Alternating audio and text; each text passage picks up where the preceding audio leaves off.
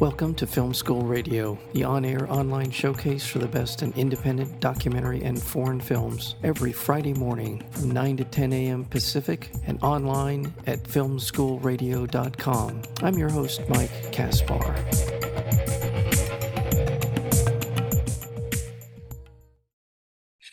Set on the south side of Chicago against a layered backdrop of systemic inequality, the documentary film Tomorrow's Hope explores a community's unique embrace of the possibilities of early education through the eyes of its first graduates, who are now approaching young adulthood. Tomorrow's Hope reunites three present-day high school seniors who started out in the Educare preschool first ever class, exploring continuing effects of early childhood education as they navigate their way through very difficult circumstances. Again, the film is called Tomorrow's Hope, and we're joined today by the director, Thomas Morgan. Thomas, welcome to Film School Radio. Thank you. Nice to be here. Thank you. Just watching the film and getting a sense of the people in it and the people who are running Educare and all of it, it just seems like a very positive, community-centric opportunity for people to demonstrate as I said, the power of early education and the tremendously positive impact it can have on people's lives. How did you hear about this, and how did you get involved in the project? Tamara Raven was the producer on the film, had heard about other projects that I had done, and really, I mean, most of the other projects were outside of the U.S., and so she called and said, would this be of interest to you? And we kind of talked through it, and it was a good fit. Yeah, I got involved, and I think it was much more than I thought when we started. I was expecting it to really kind of dwell more on the educational aspects, but the personal stories of each one of the subjects of the film were just so incredible, and their family stories were so incredible that it really drew me in, and I was hooked. Yeah, and those people, some of the people you're talking about, Jamal, Crystal, Jalen, a lot of the film focuses on as one of the first classes in Educare. Let's talk about the origin story for it. It started out through a project called Ounce of Prevention. Is that? Yeah, that's right. What were they about? Right. Yeah. So I mean, it kind of started as this idea of like, what if we gave early childhood education to these kids? But also, I think a big part of this is, what if we involve their parents, who probably need to know what we're doing and can be involved in a way that they're involved in the educational process as well? And so from there, then it started, it kind of grew into a school, and then it grew into, really a community structured place beyond the school. It kind of became a safe place for some of these families to have conversations with professionals that otherwise they might not have access to. And, I think at the end of the day, we all care about our kids. We all want the very best for our kids. But sometimes acknowledging and admitting our own shortcomings, maybe I can't read, or maybe I can't help in the educational process, is also part of it. We don't progress any further if we're always kept under the limits of what our parents maybe are able to have access to. So then Educare started. There's an amazing woman that appears in the film named Jackie Robinson, who has her own stories of her own kids who didn't have this kind of community care, didn't have this kind of opportunity. One of her sons was in prison, that she struggled with. I think part of this is trying to write her story as well, to do for these kids what she wished someone was able to do for her.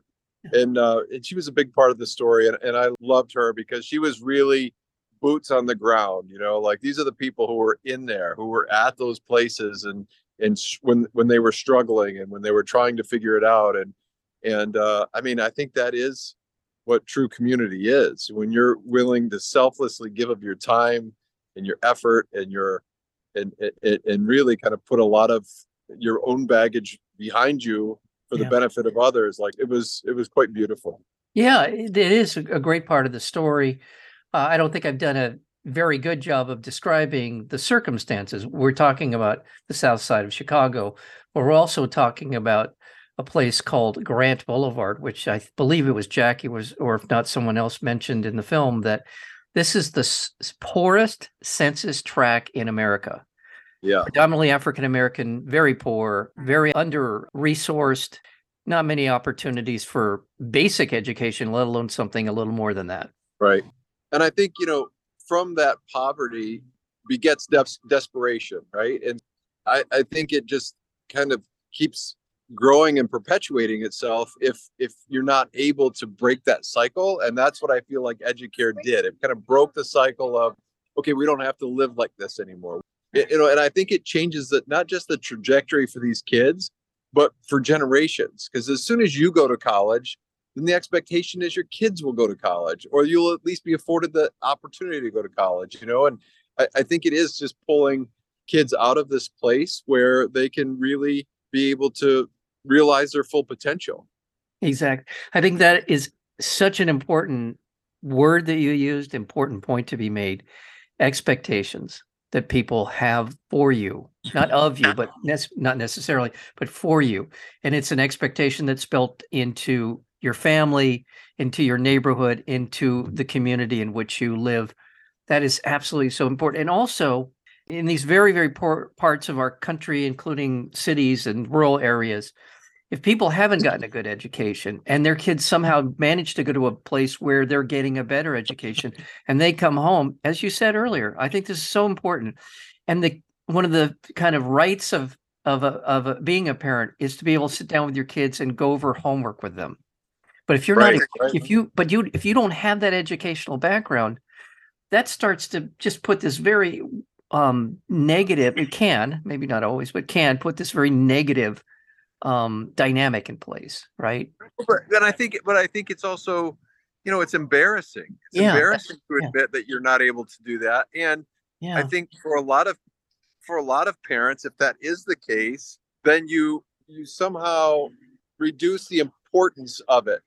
You know what I mean? Like, because you're not able to do it, then maybe it's not as important for them, because look where I've gotten without it. It feels like it's perpetuates itself because you're not able to do it. And it's not any fault of your own, and so, like, in talking to Jackie, there would be parents who would come in and she would help them do the homework that their kids were doing at home. So when their kids asked them, they would have some knowledge of like how to do this. And like, what a great resource that is. And they go without, again, like, everybody's kind of in the same boat in some cases. And so there isn't that embarrassment. It's more of a like, let's do this together. It feels like we're all in it together. And I think that's really important. Yeah, and it comes across in the film. Just want to remind our listeners, we're speaking with a director of the film Tomorrow's Hope, and that would be Thomas Morgan. And absolutely, the sort of idea of generational wealth, and I think generational wealth can be about maybe a home that you can, from that you begin to build equity, and then you can pass it down. But it's also about the kind of the psychological part of generational wealth, right? It's a component, it's an asset of it. It's funny that we always refer to it as generational wealth and no one talks about generational poverty. Like, I think it's interesting that, this generational poverty is really something that we could fix. We don't fix it, but we could fix it. And education is definitely a big part of that. And I think, like, that's, but also, like, it's really hard for me to speak, for this community and on behalf of this community when I've never had to live through what they've lived through, right? Like Jalen, whose brother was killed on the corner just a few blocks down, was shot down and killed. When they all can talk about people in their neighborhoods who have been killed, you're just talking about basic survival at that point, right? Like, education at some level is above and beyond, right? Like, you're just trying to get through. And I think, like, those are things that I think are equally as important, right? Because that's education then does afford you to be able to leave that place and not have to subject your kids to the same thing. I've never been in the same zip code with a gunshot that I know of, right? Let alone watching someone die as the result of a gunshot wound. I can't even. During the filming of this, we were called off filming at least 4 times because of gunshots, where we would be in the park or someplace and they'd be like, oh, we have security, and they would get us all in the cars and take us out because there were gunshots. It wasn't like this was a far away thing. This was pretty normal, actually. So that, and I had filmed all over the world. I filmed in a refugee camp in Beirut, and people said, well, what is it like to film in such a scary place? And I always said, you mean South Chicago? It's very scary. Oh, you're right. It's funny, but not funny. I mean, not funny. Yeah, not funny. Well, let's describe a little bit the housing project that this is how that the original Educare place was located, which I found fascinating, which again says so much about expectations. It's the Robert Taylor Homes. And I mean, that was the biggest housing project in Chicago, maybe in the country at the time. Okay. And so, talk about like going to where your audience is. They actually started the school inside the Robert Taylor homes until they were knocking down the Robert Taylor homes. And, that whole area where the Robert Taylor homes, that piece of land that it occupied, was promised that they would redevelop that into affordable housing. And I mean, even today, no affordable housing. There's nothing there. It's just a big empty lot. It's kind of this lost promise to a population who maybe can't take up the fight to say, hey, this is what you told us is going to happen. It's amazing that the school survived, honestly. It's amazing that it's done as well as it's done. And it's really because of donors and because of the efforts of like the Saul Zaentz Foundation, who has brought attention to this issue and who has kept this at the forefront of conversations to ensure that it continues, because otherwise it would be probably easily forgotten. And it's also, as you were describing earlier, generational poverty. And by now, with all the sociological studies, with all the different ways in which we can explore what poverty is and how it comes to be, it's hard to not see this as a feature and not a bug in the system.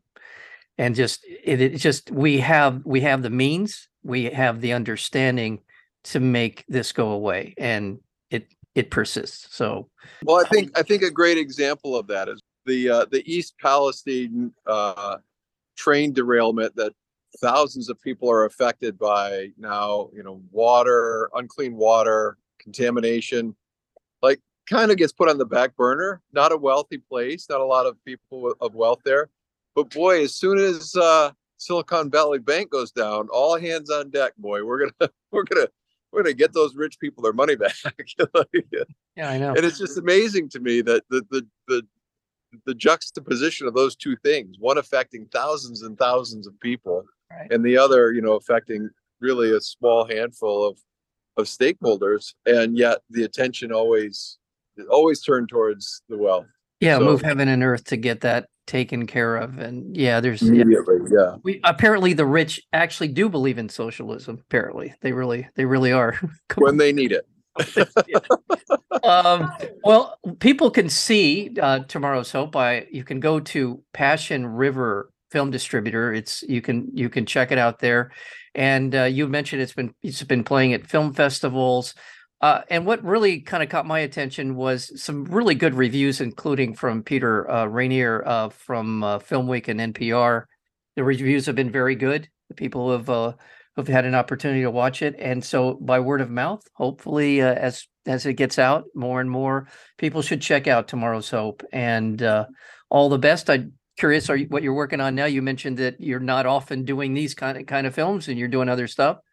Well, I'm actually in New York. I start shooting a film tomorrow on a basketball team that was kind of the same idea, right? Like if we built a gym and we gave it to the team, what would happen? And 55 years later, they've had, 75 NBA players that have come from there, but more importantly, hundreds of kids who have been afforded the opportunity to go to college because this place existed. And it's very much in the same vein. So I'm excited to get started. Yeah.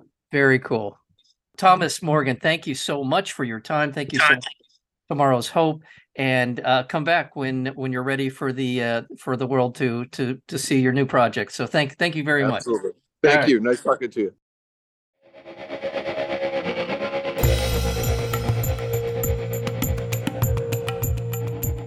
You've been listening to Film School Radio, the on-air online showcase for the best in independent documentary and foreign films. You can find out more about the program at filmschoolradio.com. I'm your host, Mike Kaspar. Thank you for tuning in, and we'll see you next week with another edition of Film School Radio.